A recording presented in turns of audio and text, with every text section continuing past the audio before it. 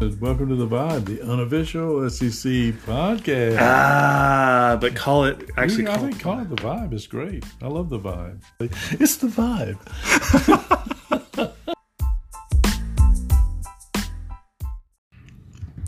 Welcome to The Vibe, the unofficial podcast of the SEC. I'm your host, Caleb, and today we're missing Steve. Where you at, Steve? He was a little too embarrassed after going 2-3 this past week, as Caleb takes another point and the lead continues. Last week I went 3-2, not too great. Big surprise with that old Tennessee mishap, which brings our overall totals.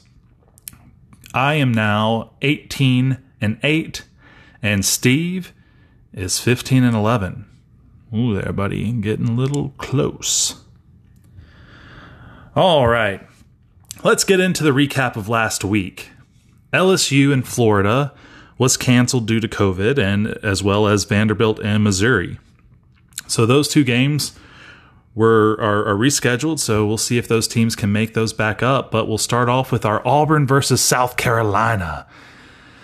And who saw this one coming? South Carolina has the victory 30-22. South Carolina hasn't beaten Auburn since 1933. That's right. 1933 has never beaten them as part of the SEC conference. And I picked it. That's right. I picked this one. This was the vibe of the week last week. Auburn comes out and gets an early lead. Looks actually pretty good, but of course, Auburn is Auburn, and Bo Nix starts to make those mistakes and really loses the lead. Nix has 3 interceptions on the day, and those turnovers for Auburn were all pretty bad. South Carolina was able to hold Seth Williams to under 80 yards for the game, so a little frustration between Bo and his leading receiver, Seth. Auburn did kind of crush South Carolina in yards for this game with 481 total yards to South Carolina's 297, nearly 200 more yards than South Carolina. But we know that South Carolina tries to run out the clock there. And even at the end, it looked like Auburn was going to have a chance. The umpires were trying to give them a chance. They put extra time on the clock, called some penalties for Auburn, let them get off, and you just knew it was going to happen. Auburn was going to get lucky, but their luck ran out and had a pretty painful loss. Again, 1933. All right, Kentucky and Tennessee.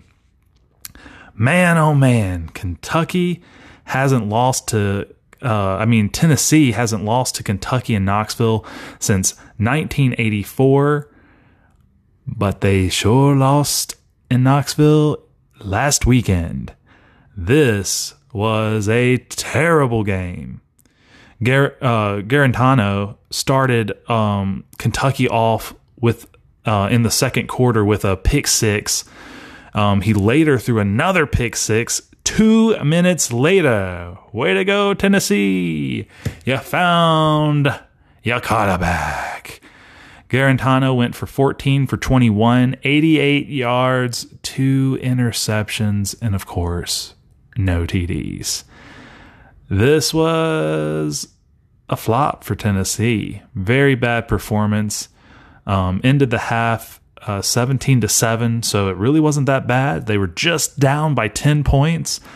But then Kentucky went on a roll in the third and had 10 points in the third and another 7 in the fourth, and that was all she wrote. Tennessee couldn't get anything going, and thankfully Kentucky didn't have to depend on their offense or their QB to win this one. So, turnovers this week were a big thing. Tennessee had 4 turnovers to Kentucky's 1, and that was the difference there. The defense scored 14 points for Kentucky. So big one, big terrible loss for Tennessee. and a terrible pick for me. All right, we got Ole Miss and Arkansas.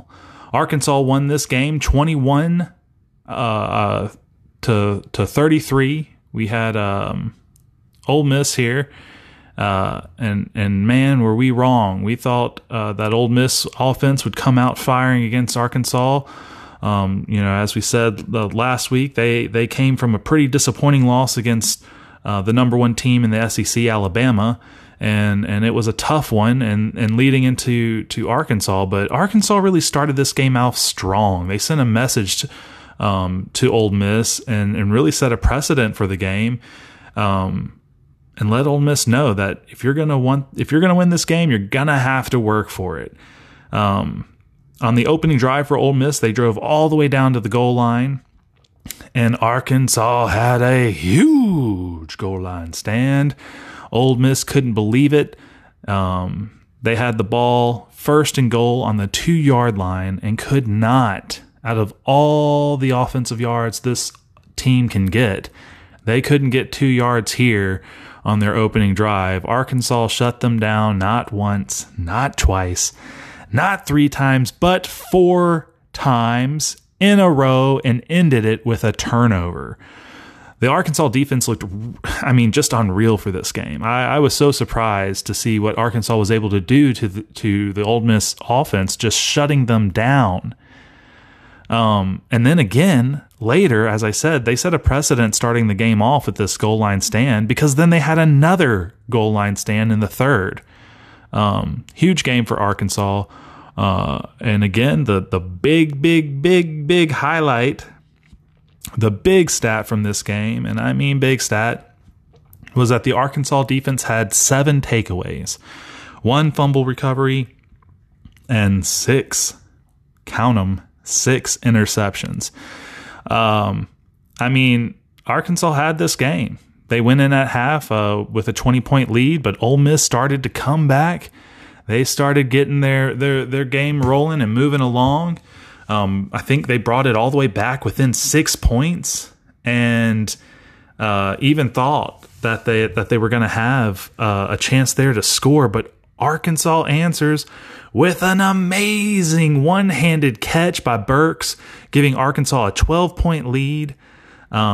Huge catch. This catch was amazing. If you haven't seen that catch, you got to look at it. One-handed grab, gets the toe down in the end zone. Beautiful play. But Ole Miss comes right back, driving it down, scoring again, bringing the game 21-26. Now only trailing by 5. You thought that Ole Miss was going to come in and get this game. They get a stop on Arkansas.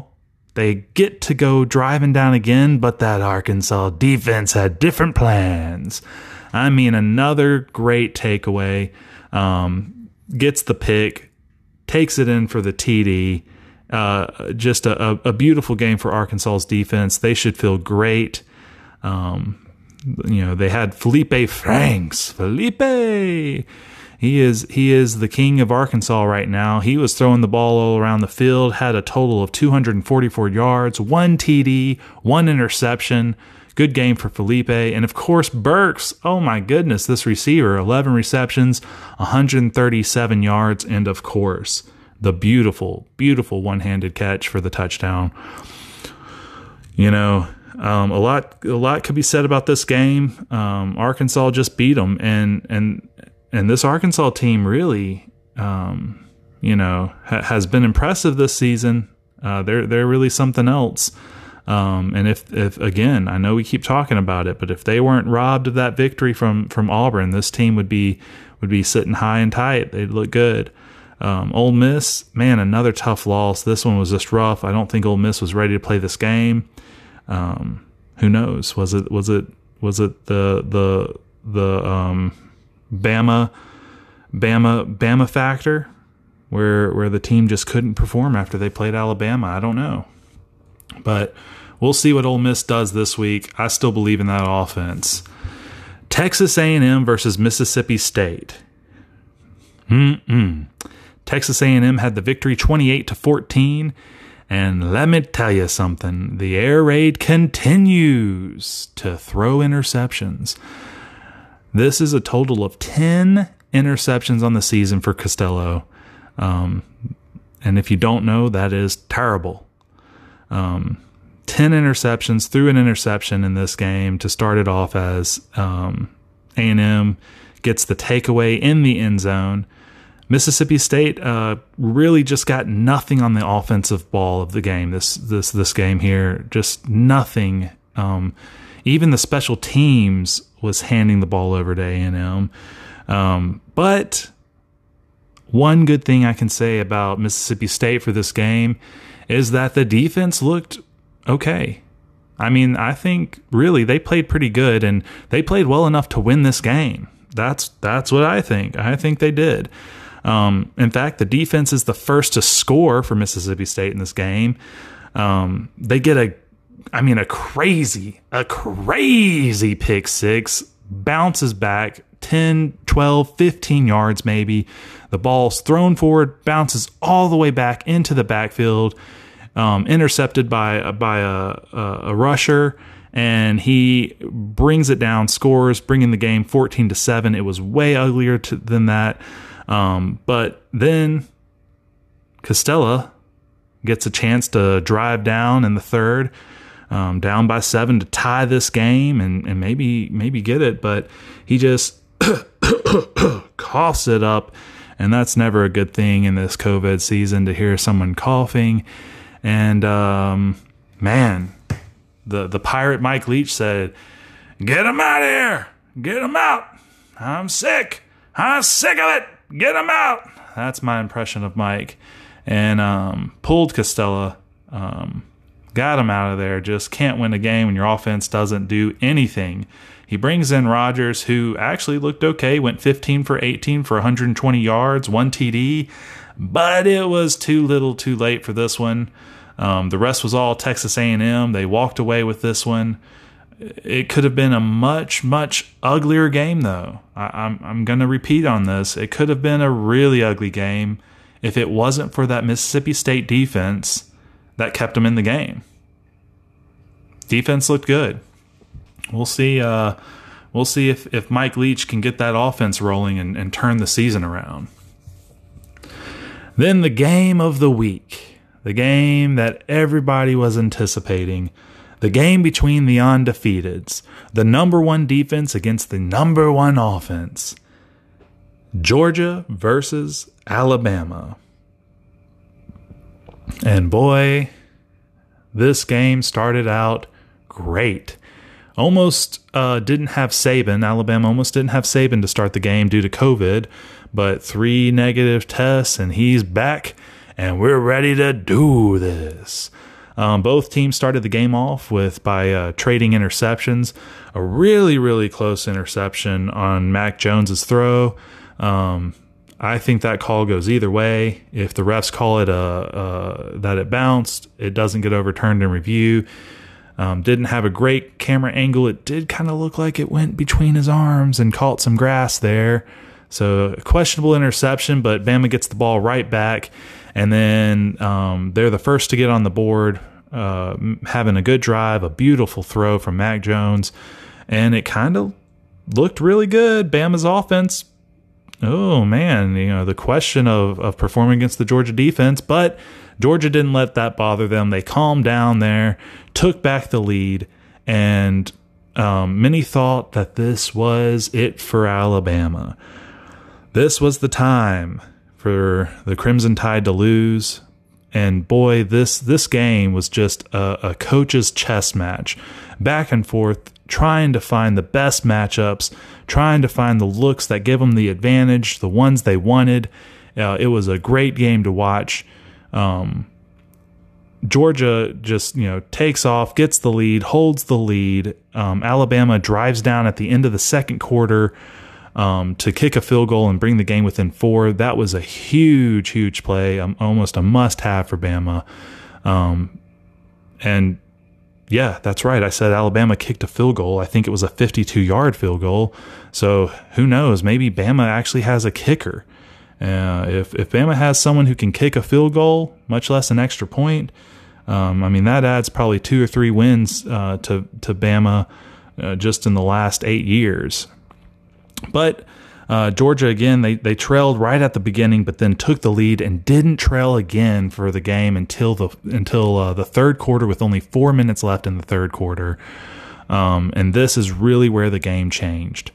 Bama went up, got that 27-24 lead on Georgia, and then stopped Georgia, had an interception, and scored again, and that was it.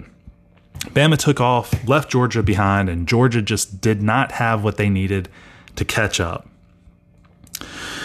I think Bama still has a lot of questions on defense. I'm not convinced. They played. I mean, they were vast improvements. Looked so much better, worlds better against Georgia than they did against Ole Miss. They couldn't stop anything against Ole Miss, but Georgia, they held their own.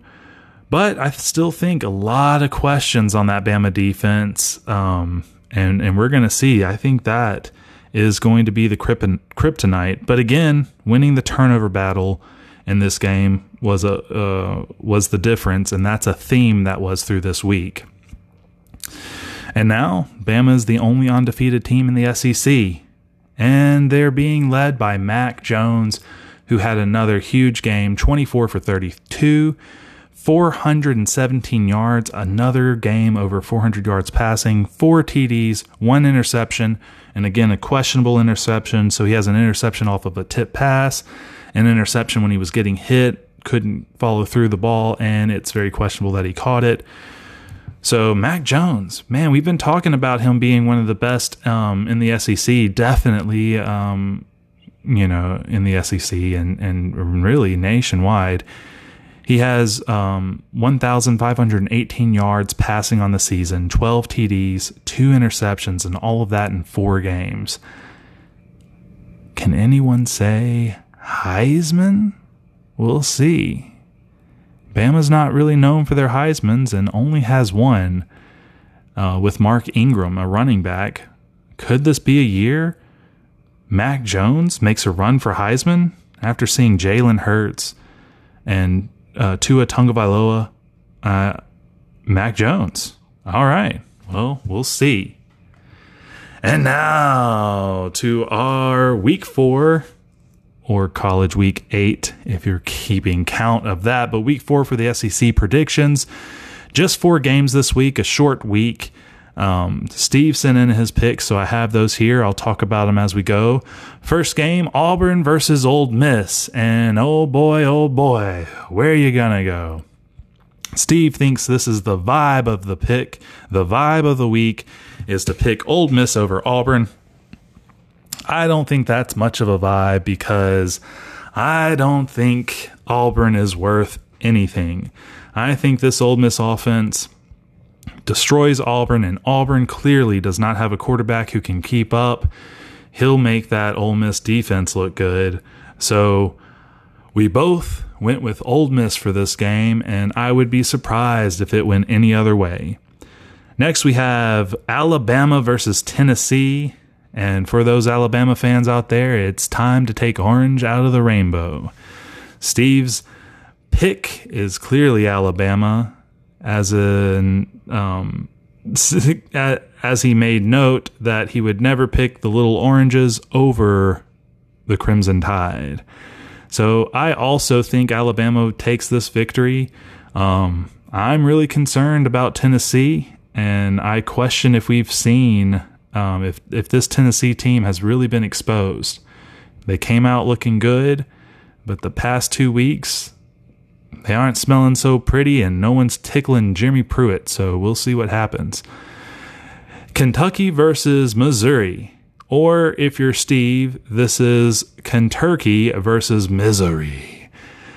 And I would have loved to have heard him have to pick one of these teams here, because I know it's not something that he wanted to do, but he had to. And Steve is already looking forward to November and wanting to chop up into that turkey, and he made his pick accordingly, going with, yes, that's right, Kentucky over Missouri to win this game. And man, this is one game that I think could possibly go either way. I'm still not convinced by Old Kentucky. I think that they've played up and down this season, but still not convinced that they're going to be consistent. They didn't have to rely on their offense this past week, pulled out a win, but now I think they might have to have some better offensive play in order to beat Missouri. So I think this one's going to be real close. I want to make a different pick, but I just can't. I will also go with Kentucky to win this game. The last game of the week we have here is South Carolina versus LSU. LSU clearly had a bye last week after Florida had to postpone the game, and it is a much-needed break for LSU. LSU needed this one, and so they've had 2 weeks now to prepare for South Carolina. I think LSU gets the victory from South Carolina, and if they don't get this victory, I'm not sure they'll get one for the rest of the season. This is all or nothing for LSU. If they don't get this one, this might be the last we see of LSU this season.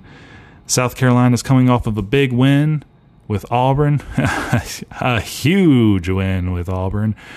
But I just don't think South Carolina is going to be ready for LSU. I think LSU has had plenty of time, and they have to have a victory. They're playing for everything, it feels like. Steve also goes with LSU. Oh, man. So that is 4 for 4. No one's gaining any picks this week. Want to make a tricky pick, but I just don't have the confidence in South Carolina or Missouri for this week. Or Tennessee, especially, and Auburn as they go into Ole Miss. So there are your picks. Ole Miss over Auburn, Alabama over Tennessee, Kentucky or Kentucky, gobble gobble over Missouri, and LSU might get a victory over South Carolina. Thanks for joining in, and we'll catch you next week.